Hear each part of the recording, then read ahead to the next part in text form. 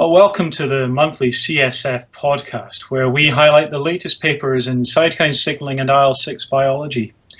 Now, all the content discussed is available in more detailed slide format at cytokinesignaling.com, our free resource website.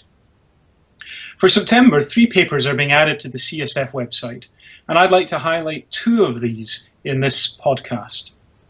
The first paper looks at patient-reported outcomes from a tofacitinib phase 3 randomized controlled trial. The lead author here is Professor Vibeke Strand from California.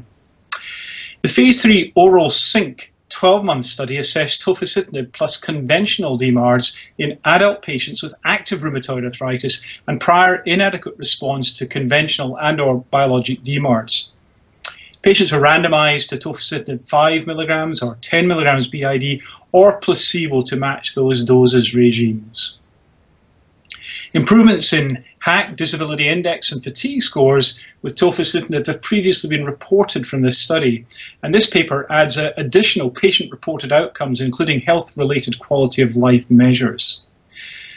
Now, what are the key results? Well, at month 3, tofacitinib 10 milligram BID showed statistically significant improvements from baseline versus placebo in the patient global assessment of arthritis, pain, physical function, fatigue, sleep, and all 8 domains used to assess health-related quality of life. These improvements were sustained to month 12. For the tofacitinib 5 milligram dose, all patient-reported outcomes except the role of the emotional domain showed significant improvement. Key conclusions are that these findings provide further evidence that treatment with tofacitinib, in addition to improving underlying disease activity, also improves pain, physical function, fatigue, sleep, and health-related quality of life. Now, the second paper I would like to highlight is a study investigating the effects of IL-37 on joint inflammation and pathology. The lead author here, Professor Cavalli. Interleukin-37 is a member of the IL-1 family and has recently been characterized as a fundamental inhibitor of innate inflammation. And in the current study, a murine model was used. Mice received 3 intraperitoneal doses of IL-37, 1 microgram per mouse, or human serum albumin as a vehicle control 24, 12, and 2 hours before streptococcal cell wall induction of arthritis or peritonitis.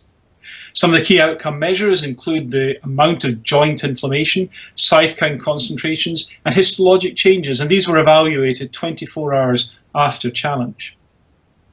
In addition, changes in IL-37 and IL-1R8 gene expression levels were evaluated in the synnova of patients with rheumatoid arthritis. Now, the key results are, first of all, that IL-37 treated mice exhibit a 50% or so reduction in the severity of arthritis compared with vehicle-treated mice. However, treatment with IL-37 in IL-1R8 deficient mice did not reduce synovial cytokine levels or improve joint inflammation or swelling. The protective effects of IL-37 in peritonitis were observed and not entirely unexpected on the basis of prior observations. In the synovia of patients with rheumatoid arthritis, IL-1R8 expression, but not IL-37, was increased.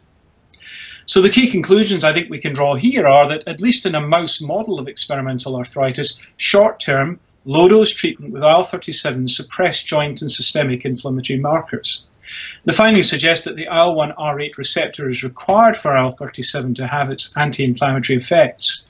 And it provides a basic rationale for the use of recombinant IL-37 in the treatment of arthritis. Of course, it will be very important to consider the previous challenges we faced in using cytokines as anti-inflammatory therapeutics, and I think we need to see more work characterizing the biology and potential pharmacodynamic properties of IL-37 going forward. The third paper included for September examined the RAPID-3 definition of remission as a predictor of radiographic outcomes. I commend that paper to you. You'll find the details on our website.